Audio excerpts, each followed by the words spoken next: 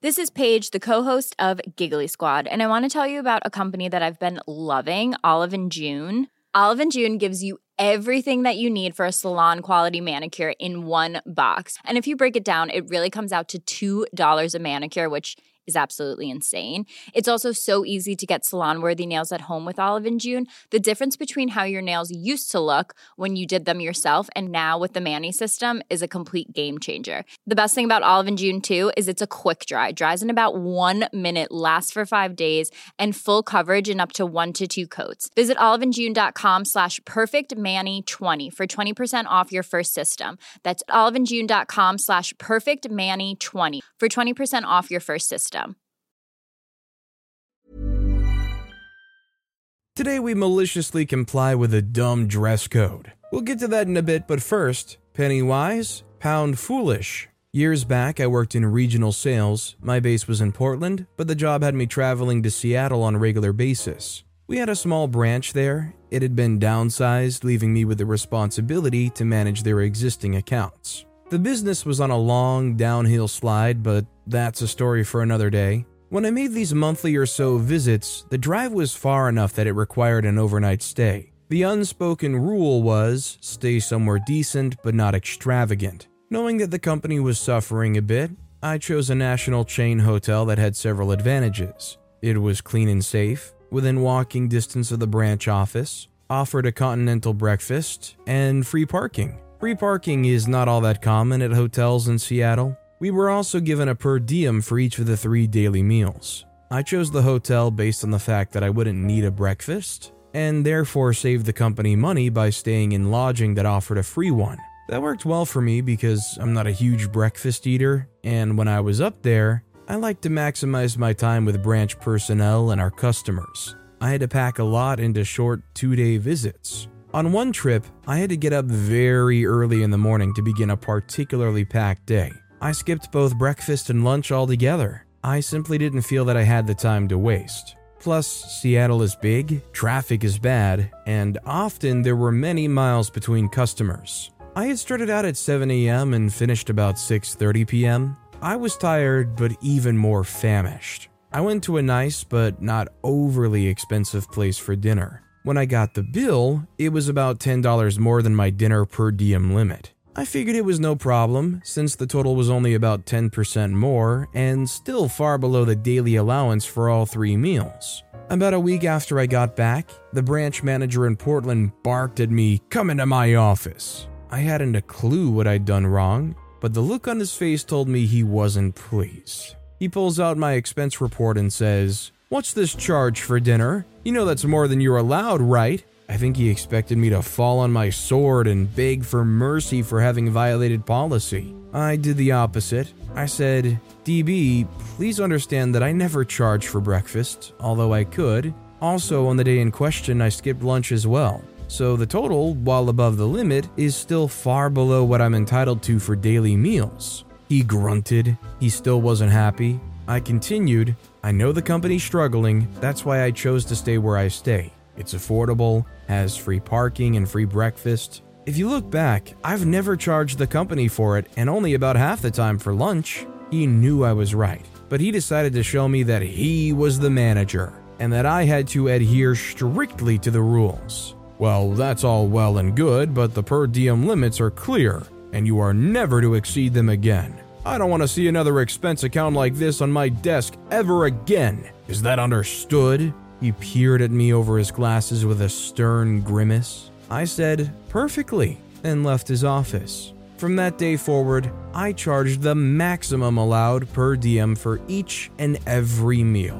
Over the next several years, it cost the company many hundreds more than it needed to, but since reason and accounting skills weren't my manager's forte, I felt more than justified for strictly adhering to the rule, and was a richer man for it. I can't tell you how many times I've heard variations of similar stories like this. These managers, businesses, accountants that are trying to crack down on pennies end up just pissing off the workers and they decide, screw it, might as well just take everything I can get then. Also, hi, I'm Steven, and if you enjoy awesome stories of malicious compliance, why not hit that subscribe button down below?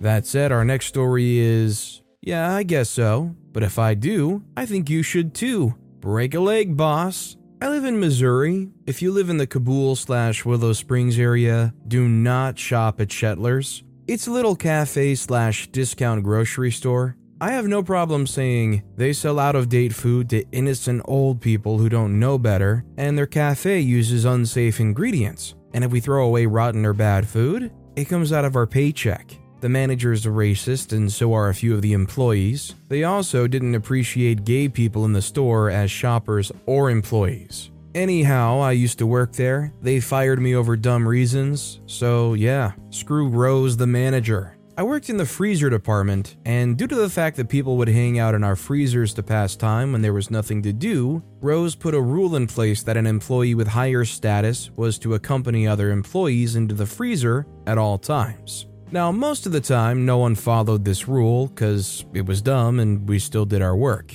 For context, the store closes at 8, but all of the back staff clocked out at 5. I usually was there a little after 5, just doing last-minute stocking and cleaning. Anyhow, one night, as usual, everyone clocks out at 5. I'm finishing up with freezer stuff. Rose happens to walk over and asks if I was still clocked in. Oh yeah, she would regularly ask me to clock out at 5, but continue to work. So much fun. Anyhow, she asks whether or not I'm still clocked in. I say yes. She asks why there's no hot wings out in the front where customers could get some. I said we were out and would be getting them on Monday, but she said they should be here by Saturday night. I said yes, but the shipment would be getting here after I left. I wouldn't be able to put it out until Monday. She asks if we can take a trip to the back to double check.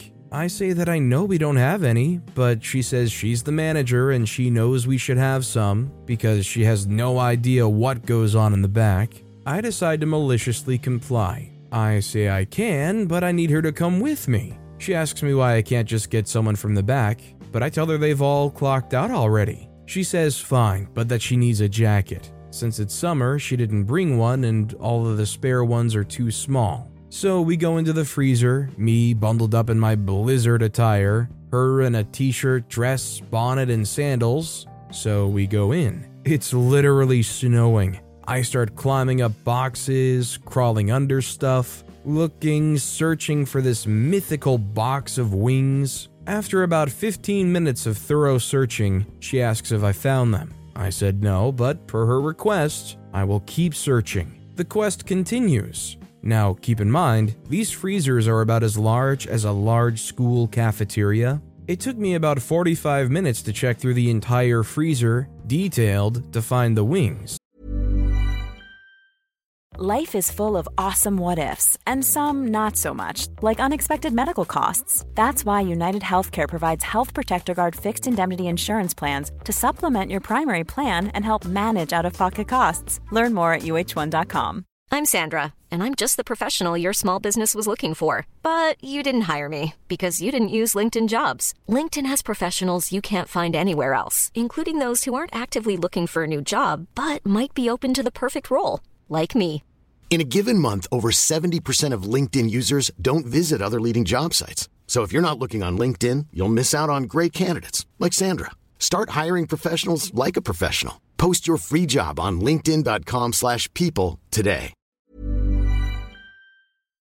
I tell her I'm done in this one, and she, relieved, thanks me for looking. No, I say, this is just the first freezer. Still 2 more to look through. Her face drops. She says she thinks we're fine, but oh no, I insist. She said we should have some. I'm just following her orders. 2 hours and 30 minutes later, still no sign of the legendary chicken wings. We exit the 3rd freezer, and I swear her lips were blue. I shrug and say, I guess they aren't in there. She, relieved, says I can check out now. But oh wait, glorious day, the shipment of frozen stuff comes in. She wishes me luck and goes to leave, but I say, wait, I need to put this new shipment into their respective freezers. And I need a higher up to accompany me. She's clearly pissed at this point, actively shivering, but her rules, not mine. Another 45 minutes, give or take, and boy, were my hand warmers useful. All the crates full of frozen stuff is in the freezer. But are we done? Nope. Since I'm still here, I might as well restock the shelves in the front of the store and, well, I need a manager to accompany me for that too. Before long, those chicken wings were out on the shelf, conveniently ready for customers to buy. At 8:30, I clock out with all of the front of store staff, and Miss Rose hangs out in the hot kitchen to warm up. $121.50 richer than I was when I woke up. I went home and ate dinner. Come Monday, Rose announced that there was no longer limitations on who could be in the freezer and when, just as long as we kept our production on course. And I guess we did. Dumb rules, am I right? But it all worked out. I'm just happy she got cold feet when she did. It just sucked that she gave me the cold shoulder over her own dumb rule. You just have to love that you were able to drag them through that muddy mess that they created by making these dumb rules. This next story is the time my dispatcher tried to micromanage me. So this happened about 8 years ago. I'm a CDL truck driver. That being said, we have certain FMCSA rules we have to follow, such as 11 hours max drive time a day, 14-hour max of on-duty a day, then a 14-hour clock that ticks down from the second you leave off-duty or sleeper berth status. Then there's also company policies, such as we're supposed to start driving once our 10-hour break is up. This will become very relevant later on. Now, I was always on time with my deliveries, never had any issues when it came to that. There was one trip I was on. I went from somewhere in California to some construction site in Indiana. I had plenty of time to do the trip and be early as I usually was. So the night before my delivery appointment, I parked at a truck stop roughly 30 miles away. I gave myself 2 hours in the morning to get there and still be an hour early. I anticipated traffic, but what I didn't anticipate was nature's urgent calling. I ended up being 30 minutes late due to the combination of those two things. My dispatcher messaged me, upset that I was late. I explained what happened, and then she gave me grief because I was late and had been off duty for 14 hours total, and company policy says I'm required to start driving after my 10-hour break. I asked her not to micromanage me, and she responded with she was going to put a service violation on my report. I told her to go ahead, and I'll be following DOT and company rules to the T to avoid any future issues. Now, when CDL driving, anything you do in the truck is supposed to be logged as on duty or driving. I hauled flatbeds. I was responsible for securing my loads and tarping them. That can take on average anywhere from 45 minutes to sometimes 2 hours. Almost all drivers only log about 30 minutes though, saves time on our 70-hour clock, myself included. We also only log about 30 minutes on duty for loading and unloading, then go into our off-duty status. Always takes over an hour minimum to get loaded or unloaded. The 10-hour breaks are required to reset your 11-hour drive time and 14-hour daily clock. If you're off duty for 9.5 hours and go on duty again, you have to restart your 10-hour break. I was in the habit of always parking as close to my delivery as possible, and I ran my truck so I was parked by 5 or 6 in the afternoon. That week, if I parked 10 miles from the customer and I had a 9 a.m. unload time, I would drive to the customer as soon as my 10-hour break was up.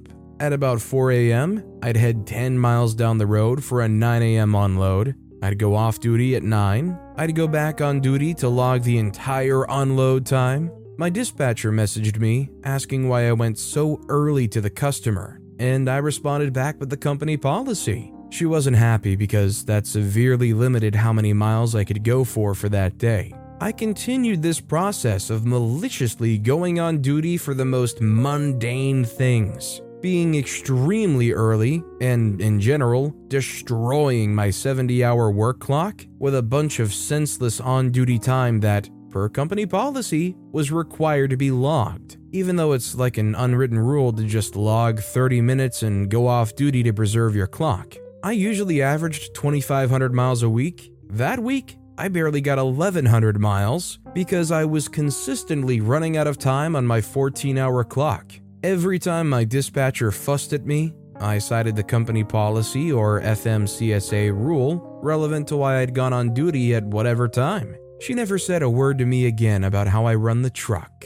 I mean, OP's obviously very proud of what they did, but they literally did only what's fair to them, which is They stopped doing free work. They stopped doing free labor off the clock. This next story is, manager tries to crack down on dress code. I respond by wearing yoga pants to work.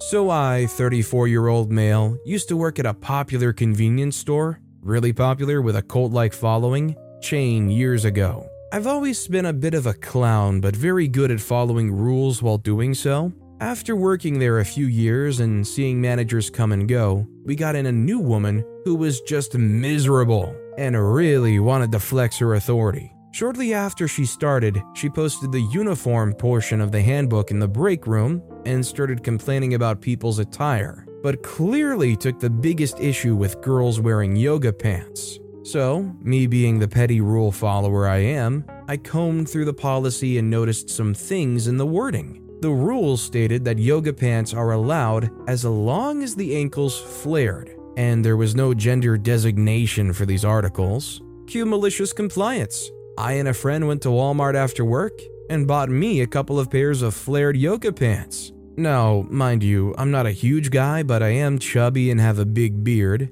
I began wearing them almost every day I worked, and especially if she was working. This infuriated her. I would regularly hear her protests and even saw her go to the assistant GM and the GM. Their response was always, "I can't say anything, he's in dress code." This continued for a month tops before she requested a transfer. But what made it even more fun was trolling weird pervert customers. They would stand at the deli area and gawk at the young ladies working, especially if they were bent over the hot food table. When I would notice this, I would sidle over beside them and give the boys two butts to look at before whipping my head around and making eye contact with them. The level of disgust on their faces filled my heart with joy. Honestly, I'm sure all of those women that work there, who I'm sure are pretty used to being watched all the time by these creepy customers, love having some guy like OP come along to just kind of rain a bit on those creepers' parades.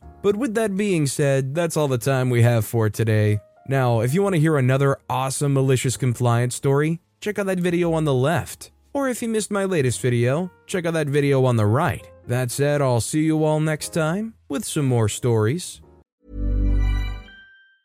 Mom deserves the best, and there's no better place to shop for Mother's Day than Whole Foods Market. They're your destination for unbeatable savings, from premium gifts to show-stopping flowers and irresistible desserts. Start by saving 33% with Prime on all body care and candles. Then get a 15-stem bunch of tulips for just $9.99 each with Prime. Round out Mom's menu with festive rosé, irresistible berry chantilly cake, and more special treats. Come celebrate Mother's Day at Whole Foods Market.